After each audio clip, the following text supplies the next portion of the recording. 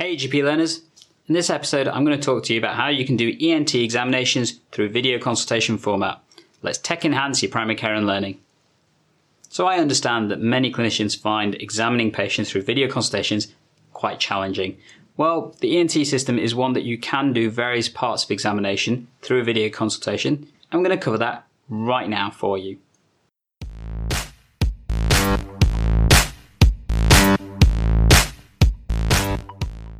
So one of the best things that you can do through video consultations is you can get the patient to identify where the actual problem is coming from. Why is this necessary? Well, how many times have you had a consultation note that suggests the patient says, "I've got a lump in my neck"? Where exactly is that? Different patients may think that's in different places. And being able to visually see where the patient is concerned about can be a really powerful tool. So for example, for some patients, a lump in the neck may be here, maybe here, and can sometimes even be here. And clearly each of those has a different possibility in terms of the clinical reason.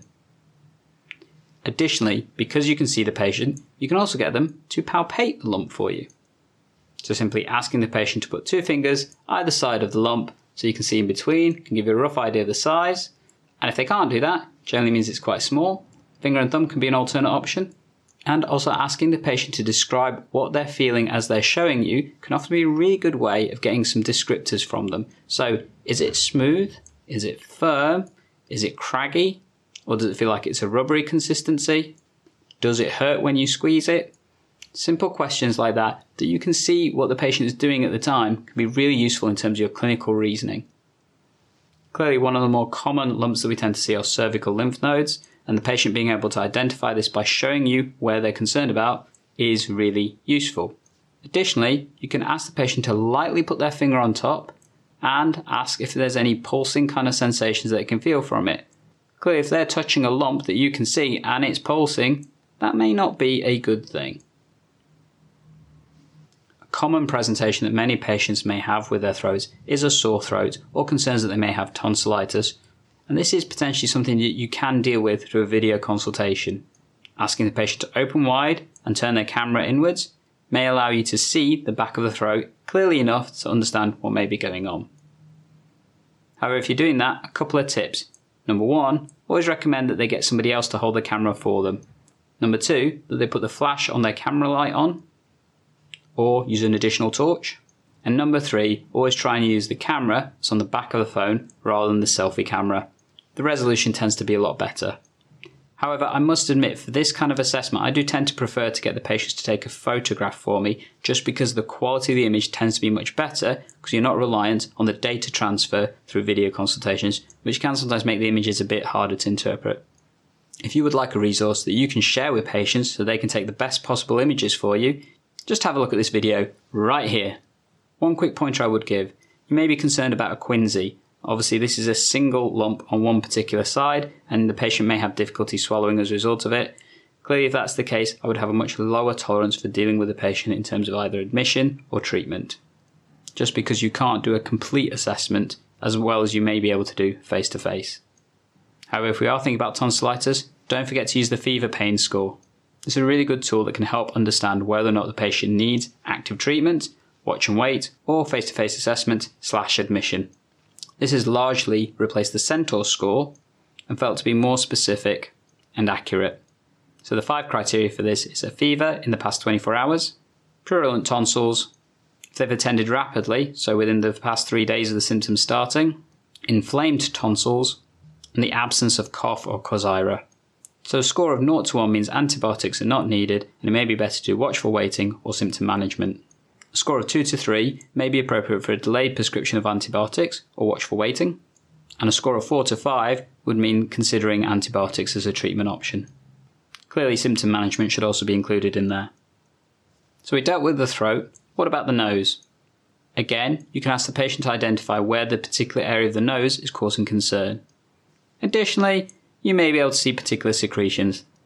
Well, you may not want to, but you could do. Clearly it's quite hard to take any images internally of the nose because of it being a small orifice, and the logistics of particularly a patient taking an image themselves can be quite tricky.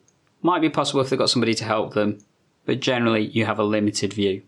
However, watching the patient do various manoeuvres may help. So for example, if they're complaining of a blocked nose, you can ask them to occlude one side and breathe in and out through their nose to see or listen to if there is any difference. This may help you better understand the level of occlusion you might be dealing with. Additionally, you can clearly see any surface area issues through either video consultation or again, asking the patient to take a photo. When it comes to the ears, examination is quite easy through a video consultation, through inspection. And this is really useful for identifying the area of concern for the patient because the ear, again, tends to be quite blurry in terms of what they think. Inspection of the ear is really easy through a video consultation, and identifying the particular location of where the patient's concerned about is really good through this method. Also, you can often see quite well. So if the patient is complaining of ear pain, you can ask them to identify exactly which part of the ear is causing the pain. You can ask them to palpate around the ear to see if there's any specific tenderness, particularly mastoid tenderness. And it's really good for asking the patient to fold their ear over if you're looking for things like eczema, that kind of stuff, at the back of the ear that may need treatment. Often again, it's useful if they've got somebody else to hold the camera for them. Clearly, it can be challenging to look at the internal part of the ear because of the small orifice that is there. However, you may be able to see discharge coming through and clearly see what type. And if you're really lucky, the patient may actually have an endoscope that allows you to look internally. No, I'm not joking, this has happened to me. So using something like this, digital endoscope can often provide valuable information in terms of the images that you may be able to see. A particular use of this that I would suggest you consider is having one of these for your care home residents and training members of the staff to be able to use them so that you can get really good quality images, which may prevent you having to do a visit for simple otitis externa versus otitis media because of this. An additional test you may want to consider for patients with ear problems is something called the hum test. And it's kind of what it sounds like. Effectively, you get the patient to hum. And by doing so, the side that is affected, depending on what they hear, may give you an indication to the problem. What do you get them to hum? Well, can be anything. Tend to recommend they hum their favourite tune. So this is going to be mine. Let's see if you can guess what it is. If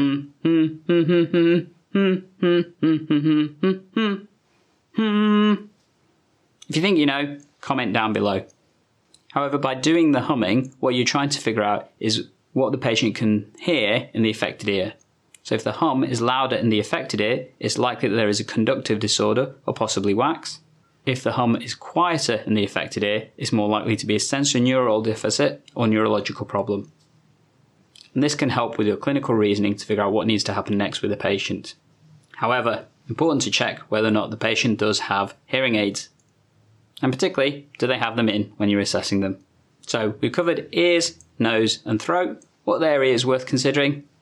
Sinuses.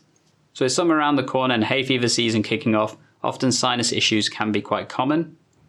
And actually it's really easy to get the patients to examine the sinuses for you.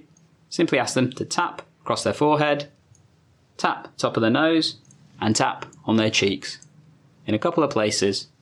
And clearly if they find particular discomfort in one of those areas, that is likely to suggest sinus discomfort.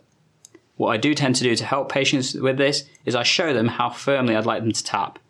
So I show them to put two fingers together and stiff tap on the back of my hand so they can see what level of force I would typically use. And the benefit, because they're doing it themselves, less likely to poke themselves in the eye. You would hope. So EGP learners, that is how you do ENT examinations via a video consultation. Don't forget to subscribe. Love if you get all of our contents first and foremost.